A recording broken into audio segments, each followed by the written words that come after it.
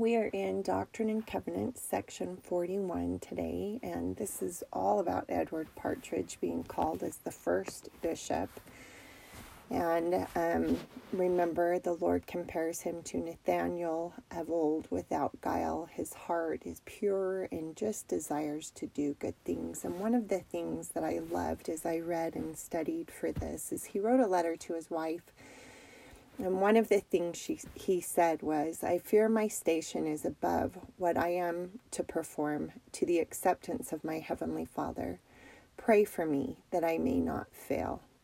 And that just was so touching to me. That truly is Nathaniel, right? Such a desire to do what the Lord would have him do, and such an awareness of his own weaknesses. And just this constant striving to be right with God. And that's just beautiful. He's the bishop for 9 years. We're a 10-month-old church at this point. He dies in 1840, so 9 years later. And his family really believe, his daughter said, that he exhausted himself in the service of God. And I had said he had 5 daughters. He had 4 daughters and 1 little son.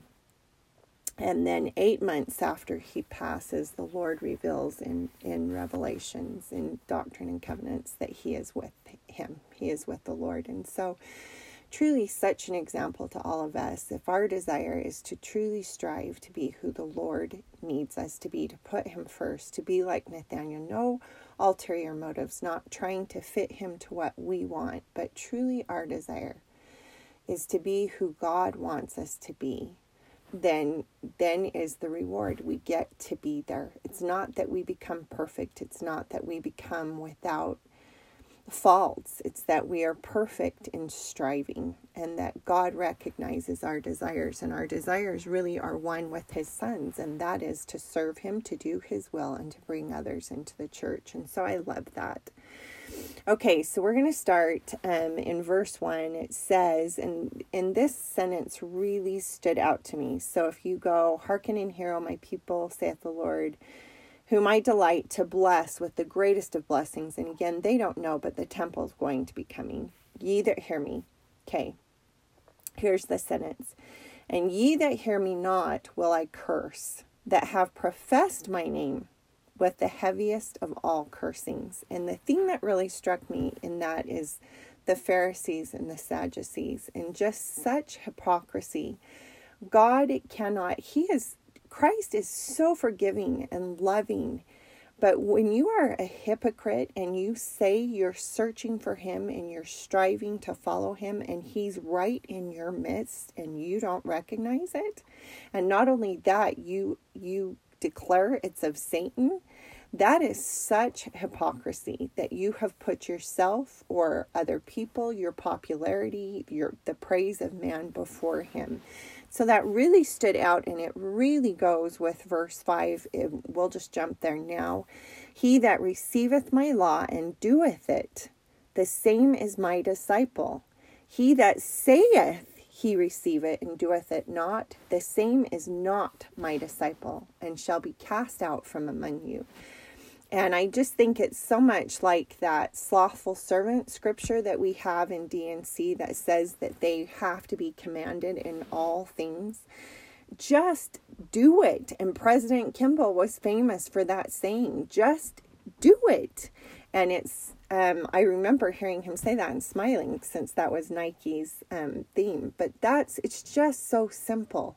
When you say you're going to follow me, do what I ask. It really isn't complicated. When it says it's a straight and narrow path, it's because it isn't winding. It's not tricky. It's been the same path that's been laid out straightforward from the beginning. Okay, verse 2, hearken, O ye elders of my church, whom I have called, I give you a commandment that you assemble yourselves to agree upon my word. And one of the things I love is that God has set up a system of councils, and there's such confidence that we can have in a church that has to agree, that we have 15 men that have to come to common consent before they ever unveil it to us. And I just love that there is such security in knowing that we are a church of councils and that no one is always right. And I love that thought. Wouldn't it be sad if we all thought the same way? It's such a security to know that the prophet is the mouthpiece of God, and he has, through God's direction, called all of these wise, incredible men to surround himself with, to counsel him and lead him to the Lord's wisdom and instruction for the church. And I love that. Okay, and the prayer of your faith, verse 3, you shall receive, by the prayer of your faith, you shall receive my law. And the thing I have there is, again, they didn't have to pray for every little thing. They moved forward in faith, trusting God would direct them. A slothful servant has to be commanded in all things. They moved forward, trusting God would guide them. That's the faith. And that he would hedge up the way if it wasn't right. And so I love that, because we can move forward. They have said sometimes you have to take a step into the darkness. You just proceed. We know what no feels like. And it's that wrong turn that Elder Holland did. The church did that video of him and his son going, and as they were returning, they came to a fork in the road, and they prayed and decided to take the one, and it ended very quickly. And the son said, "Why would God have us do that?" And Elder Holland said to his son, "So that we knew very quickly it was the wrong road." And I love that. He hedges up the way for us, and it's easy to tell when the answer's no. And we get good at that, right? As we grow up and pray about things, and hopefully we teach our kids to get really good at that. Okay, verse 4, and I will be your ruler when I come, and I come quickly. And ye shall see that my law is kept. He is our ruler. And what struck me so much about this is not President Nelson's church. This is not Prophet Moroni's church. This is God's church, and the prophet is his mouthpiece. We are preparing the world and preparing the church for his coming so that he can step right in and rule. And none of that will be shocking. None of that will be an adjustment.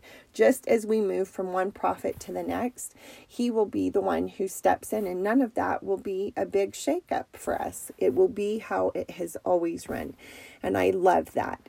I love that we have that confidence that he is the one directing. And that's why President Nelson felt so strongly to change, to really do this big rebranding. We've always been the Church of Jesus Christ, but to make sure we don't allow our nickname, the Mormon Church, to overwrite that. So people make no mistake whose church this is. And that's been an incredible thing.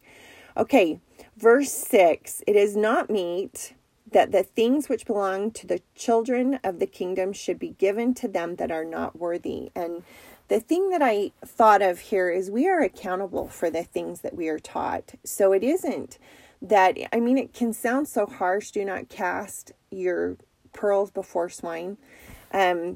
What it really means is make sure that they're seeking for those truths and for those covenants and for those things, because then they're accountable. So we have, and it says that in the scriptures, for those that we are over, we have an obligation. Bishops have an obligation to make sure we as members of the church take the sacrament worthily. And they can come under condemnation for not making sure. And so really it is that we have to make sure that we hold things sacred. It isn't that they're secret, they're sacred. And we don't want people accountable for things they're not ready to receive. Okay. Verse 7, it is meet that my servant Joseph Smith Jr. should have a house. I love that he said, okay, now it's time for you guys to build him a house. He's asking the church. This is not him building it or providing it, is the church. And the thing that struck me of that is what a blessing for these people to be able to serve Joseph Smith, who has done so much to serve them. That is on purpose, I believe, in sacrificing and really recognizing how much Joseph Smith does, and that because he is so busy serving them, they need to build him a house. So I love that. Okay, jump to verse 9. This is what it all centers around. And again, I have called my servant Edward Partridge and given him a commandment. He should be appointed the voice of the church and ordained a bishop, to leave his merchandise and spend all his times to labor in the church. And the thing that I really thought about that is how similar this is to the prophet Joseph Smith. I just thought, holy cow, no one else that I can think of has had to rely so much on God's inspiration and personal revelation to guide things, to correct things, to run things smoothly. He's going to have people questioning the way he's doing things. He's going to wonder if he's doing them correctly. He's going to have all kinds of arguments as he has to make sure people are given for their wants and their needs. The bishop's storehouse, as he runs it, he is running imperfect people like Joseph Smith is, and he's over their needs. And I just thought, man, that was a heavy, heavy load. And it really struck me. He is second to the prophet Joseph Smith in this weight that is upon him. And it's interesting because the prophet Joseph Smith wears himself out in service as well. And if you go back to section 36, verse 2, it says, "And I will lay my hand upon you by the hand of my servant Sidney Rigdon." And this is to Edward Partridge. "And you shall receive my spirit, the Holy Ghost, even the Comforter, which shall teach you the peaceable things of the kingdom." That is all so important for this, because now you are bishop, you have the Holy Ghost, you have my Spirit's guidance. I will teach you the peaceable things, the things that make it work, that help avoid contention. And what a heavy, heavy load. But he is to work so closely with God. And it says in verse 10, "To see to all things it shall be appointed unto him in my laws in the days I give them." And he is just working very, very closely with God. Okay, and then in 11 is the Nathaniel, no guile. And isn't that so awesome that he knows that this man's heart is so pure? God knows our desires. And then in verse 12, "These words are given unto you, and they are pure before me. Wherefore beware how you hold them, for they are to be answered upon your souls in the day of judgment." Okay, and I just love that he is called to be an agent. He is called to be a director. He is called very much like the prophet Joseph Smith, and it is because of his humility and because of his heart. And it's so neat to read about this man with these 5 children, and as he writes to his wife, Lydia, and how she willingly gives up everything with him. In fact, she's the one who really encourages, and I believe behind every great man, there is a really phenomenal woman with such great faith, and it's just beautiful to read. And one of the things is it talks about this hypocrisy of do what I say, and when you commit to do it, don't back out. We talked about in our family scripture study, Come Follow Me. This has come right after James Covell and how he didn't. He said he would, but he didn't, and how sad that is. But also you've got Copley, who donates 700 plus acres for the church to move to Ohio.